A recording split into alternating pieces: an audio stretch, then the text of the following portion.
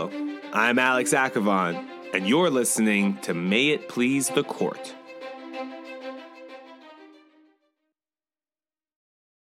You go to a case like the Lochner case. You can read that opinion today, and it's quite clear that they're not interpreting the law. They're making the law. The judgment is right there. That's right there in the opinion. You can look at that and see that they are substituting their judgment on a policy matter for what the legislature had said. Where we left our story about the Due Process Clause of the 14th Amendment, Justice Rufus Peckham had set a new precedent in constitutional law.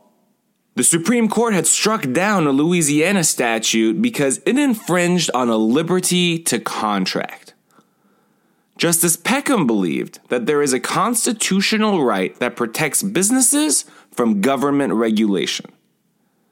The idea of using the Due Process Clause substantively had won its first battle. But to really have the broadest effect possible, Justice Peckham needed a situation where he could use the same reasoning to strike down even the most basic interference with business activity. And it was against this backdrop that the case of Lochner versus New York was decided. The person you heard at the beginning is John Roberts, the Chief Justice of the Supreme Court in 2018.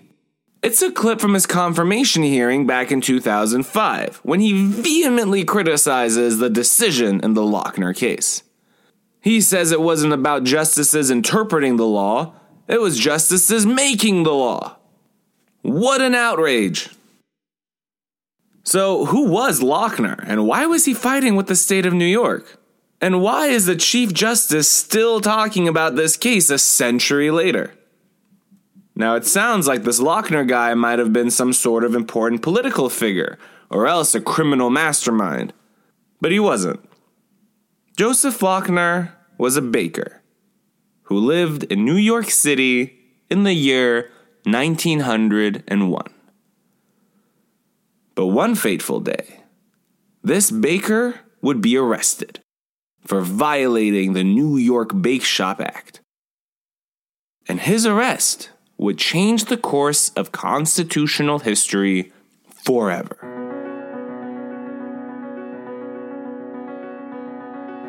This was the battle between progressives and those who believed that the Constitution protected the liberties that the court does protect in Lochner.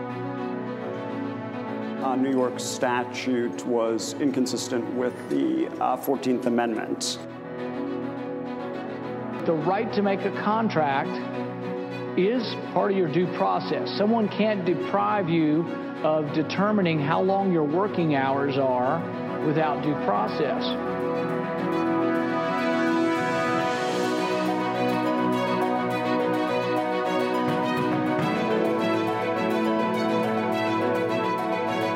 Lochner versus New York. Lochner against New York. The case of Lochner versus New York.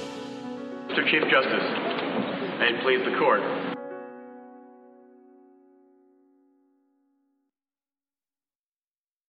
At the turn of the 20th century, as American society was getting used to the idea of automobiles and rail travel, as the first skyscrapers in New York were starting to be built, the baking industry was going through a lot of changes. Americans had historically baked their own bread at home, but gradually, they decided it would save a lot of time just to buy it ready-made. So many entrepreneurs, including many new immigrants to the United States like Joseph Lochner, took their shot at the American dream by opening up bakeries. But that meant that a lot of people were opening up bakeries, so in New York, the market got really saturated. And that meant that a lot of bakery owners had to find new ways to save money. Now, one popular way to save on rent was for the bakeries to operate out of residential buildings called tenement houses. So often you would find these large ovens cramped into these small spaces that were really meant for living in, not so much for commercial use. These tiny common areas didn't have proper ventilation, so that meant that bakery employees would be constantly breathing in smoke while working in hot, enclosed spaces all day long. On top of that, bakery owners would often make the employees live in the tenement housing and then deduct the rent from their pay. So the life of a New York baker at the time was pretty brutal. And as if the conditions weren't bad enough, bakery employees also worked extremely long hours, sometimes up to 16 hours a day, 7 days a week. If you heard this was happening today, you'd probably ask, how? Aren't there laws against this type of thing? Well, now there are, but there weren't back then. So that's why in 1897, the New York State Legislature decided it was time to pass such a law. They set sanitation standards, established rules against making workers sleep in the bake room, and most critically, they started to regulate a baker's hours. The law explicitly forbid any bakery owner from employing someone for more than 10 hours a day, 6 days a week, for a maximum of 60 hours a week. That law became known as the New York Bake Shop Act. And it was precisely that law that Joseph Lochner had violated when he employed someone longer than 60 hours in a week. This violation led to his arrest. Now, from Lochner's perspective, this was all really unfair. The only thing he was guilty of was letting someone work for him for over 60 hours a week. Was it that much of a crime to let employees work long hours? Remember that this was over 100 years ago, when the concept of labor law wasn't nearly as developed as it is today. And so at his trial, Lochner generally objected to the law itself. He said the government shouldn't be able to tell him or his employees how long they are allowed to work. But despite these protests, Lochner was sentenced to a $50 fine or 50 days in the penitentiary. So, he appealed his case to the New York Court of Appeals and later to the U.S. Supreme Court, right into the hands of Justice Rufus Peckham. Lochner challenged the constitutionality of the New York Bake Shop Act, thereby creating the infamous case of Lochner versus New York. Oral arguments were scheduled for February 22nd, 1905. Lochner was represented by Henry Weissman, who ironically had been the former head of the Bakers Union. In fact, Weissman had originally lobbied the New York Congress to pass the Bake Shop Act in the first place. But once he was no longer part of that union, he had a change of heart and now was arguing for the Supreme Court to strike the law down. And knowing that Rufus Peckham had used the 14th Amendment a few years earlier when striking down the Louisiana law, Weissman's argument really came down to two central points. One, that the Bake Shop Act had deprived Joseph Lochner of a fundamental liberty. And two, that the state did not have a good enough reason to deprive him of that liberty. In other words, the liberty was deprived without the due process of law. As for the first point, Lochner's legal team took the liberty to contract idea and ran with it. They argued that each person should have the freedom to decide for themselves how long they are willing to work and for how much. If they wanted to work 100 hours a week for 10 cents an hour, it was their freedom to do so. In other words, they argued that the New York Bake Shop Act infringed on the liberty to contract that Rufus Peckham had only just recognized a few years earlier. Second, they argued that the government went too far when regulating a worker's hours. Sanitation standards were one thing, fine, but telling someone they can't work for too long is quite another. Weissman even argued that despite the tough work conditions, at least bakers weren't exactly dropping dead. The truth, though, was that a lot of bakers did die, partly as a result of their working conditions. But Weissman's point was that baking is not an inherently dangerous industry, as opposed to, say, coal mining, where government regulation might make a little more sense. Together, these arguments stood for the bold proposition that the Supreme Court has the right to overturn any state law that interferes with business activity, on the grounds that such laws violate the Due Process Clause of the 14th Amendment. It was the opportunity Justice Peckham needed to expand upon his liberty to contract idea. He was certain to vote in Lochner's favor, but what was less clear was whether Peckham's opinion would be the official court opinion. It would not be as easy to get a majority this time. Since Peckham had first recognized the liberty to contract, a new justice had joined the court. A man by the name of Oliver Wendell Holmes, Jr. Now that name is famous in the law world, partly because Justice Holmes is revered by modern conservative and liberal justices alike, partly because he was the oldest justice to ever serve on the court. He did so until he was over 90 years old, and partly because of his epic walrus mustache. President Teddy Roosevelt, who had taken office after the assassination of President McKinley, had chosen Holmes as his first court nominee. And only 2 years into his tenure, Justice Holmes was ready to take on Rufus Peckham's judicial philosophy.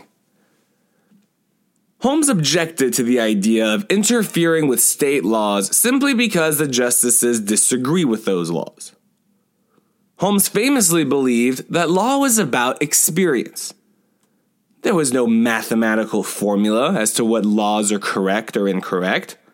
So Holmes' position was that even if he personally disagreed with the New York Bake Shop Act regulating a baker's hours, it was not up to him to tell New York that the law is invalid. Justice Peckham, of course, saw things another way. He still found that an individual's liberty to contract was a fundamental right. Lochner was free to contract with anyone he wished to, including an employee willing to work extra hours. By depriving him of that freedom without adequate justification, the New York legislature had violated the Due Process Clause. Justice Peckham wasn't going to let this new junior justice get in the way of business autonomy. After all, Peckham had an intimidatingly epic mustache too, and he could still persuade the other pro-business justices on the bench to expand the scope of due process even further.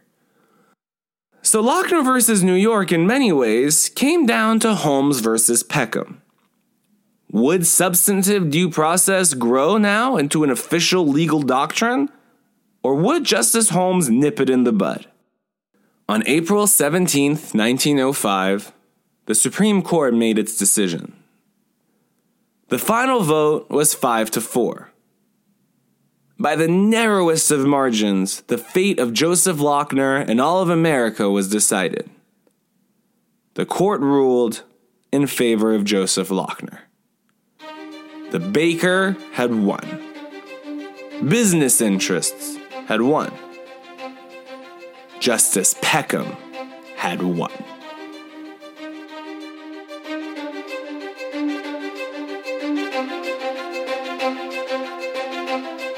You're listening to May It Please the Court.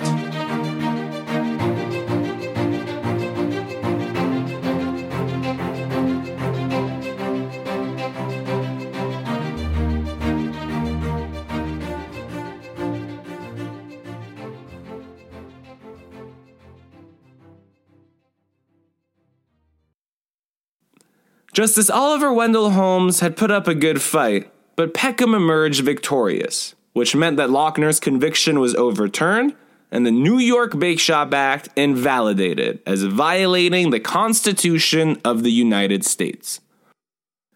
Peckham's victory gave him the pen that was used to write the majority opinion in the case of Lochner versus New York. Here is a professional reading of an excerpt from Peckham's opinion. The general right to make a contract in relation to his business is part of the liberty of the individual, protected by the 14th Amendment of the Constitution. Under that provision, no state can deprive any person of life, liberty, or property without due process of law. This was it, the deciding case that business lawyers had been waiting for. The Lochner case officially adopted substantive due process reasoning to declare that the government may not infringe on fundamental economic rights. Defeated, there was only one thing left for Oliver Wendell Holmes to do. He also had to put pen to paper, but it would be for a dissenting opinion. And so Holmes poured out his thoughts on the issue of substantive due process. He called out justices who are imposing their own personal economic views on the whole country. Peckham and his colleagues personally believe that the government should stay out of business activity, so they broadly read the Constitution as giving them the power to make that call. Holmes did not agree. Let experience be the guide. If New York passes a law that we don't like, it's New York's business. Here is a reading of what Justice Holmes had to say. A constitution is not intended to embody a particular economic theory. It is made for people of fundamentally differing views. And the accident of our finding certain opinions natural and familiar, or novel and even shocking, ought not to conclude our judgment upon the question whether statutes embodying them conflict with the Constitution of the United States. But the bright side for Justice Holmes was that he wasn't alone. 3 other justices joined him in dissenting, and one of them even wrote his own opinion. That fellow dissenter was John Marshall Harlan, the most senior justice on the court at the time. He had been selected by Republican President Rutherford Hayes back in the late 1870s, and he did not subscribe to this broad interpretation of the 14th Amendment.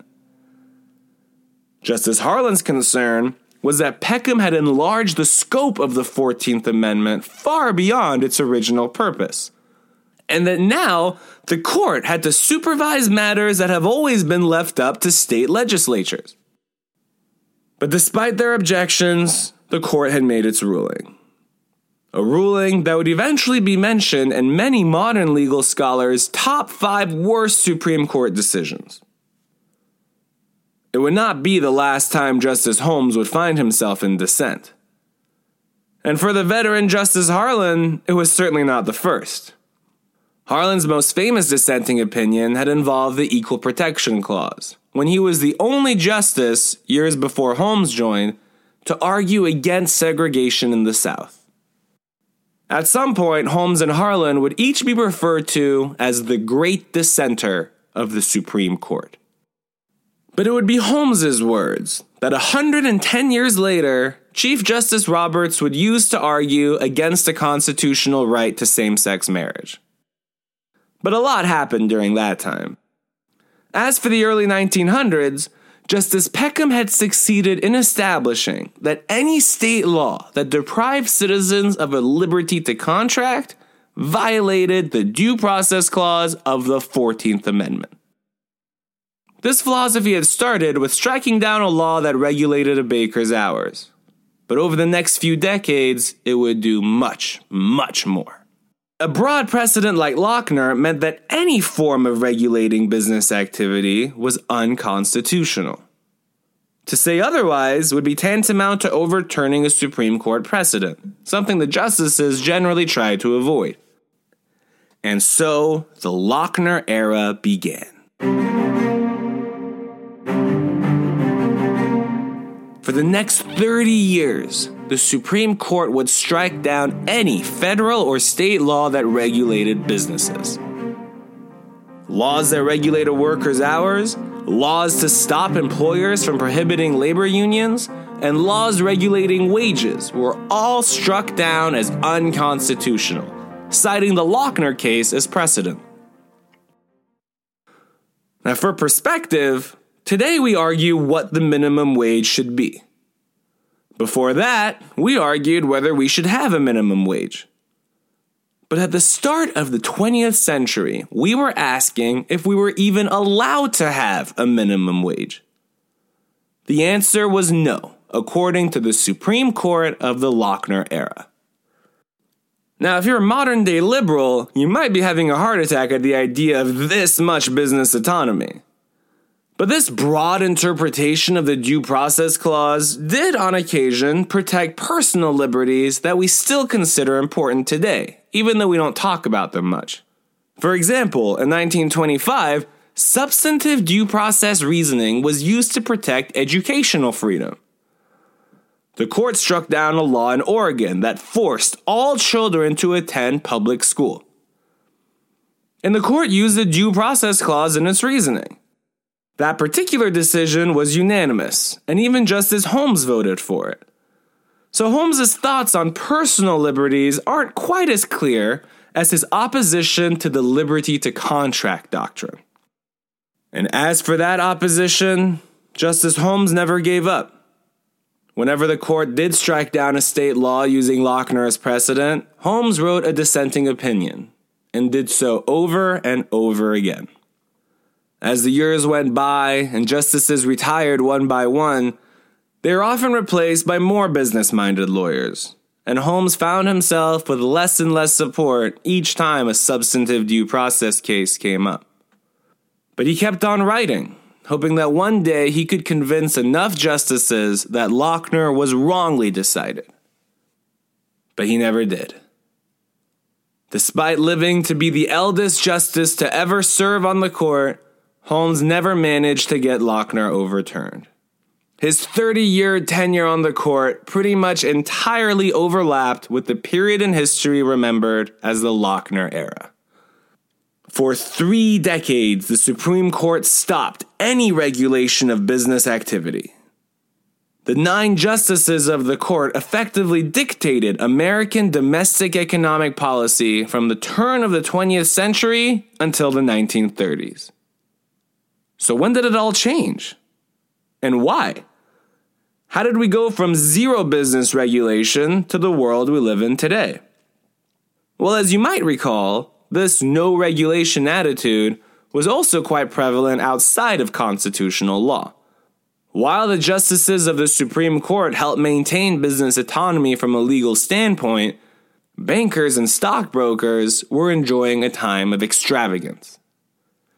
And with hindsight being 20/20, historians can now see that despite the illusion of never-ending wealth and prosperity, the nation's economy was on the brink of collapse. One October day in 1929 would bring the free market mindset of early 20th century America to a screeching halt.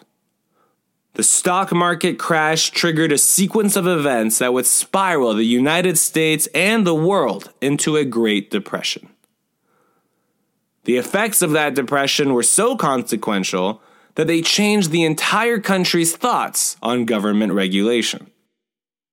So when a man named Franklin Delano Roosevelt entered the 1932 presidential election, he ran on a platform which proposed a lot of significant changes to the economy. These reforms would entail a great deal of government involvement in private business, but it proved to be very popular with a changing American culture. This radical shift in national sentiment was exactly what Justice Holmes needed to finally get the support required to reverse the liberty to contract doctrine. But as the nation was coming to terms with its new reality, Justice Holmes was turning 91, and it was time to retire. When he left the bench, Lochner was still the law of the land. It would be up to the justices he left behind to determine its future. But the Supreme Court of the 1930s would prove to be one of the most consequential and most divided courts in history.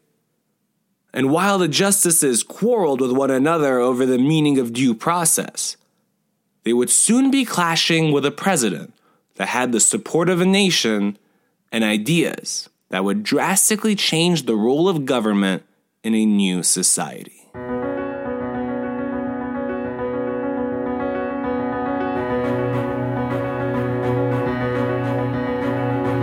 We'll discuss how the Lochner era came to its dramatic end in episode 3. May It Please the Court is produced by Untwist the Facts. Visit our website at www.untwistthefacts.com or follow us on social media at Untwist the Facts. I'm Alex Akavon, and thanks so much for listening.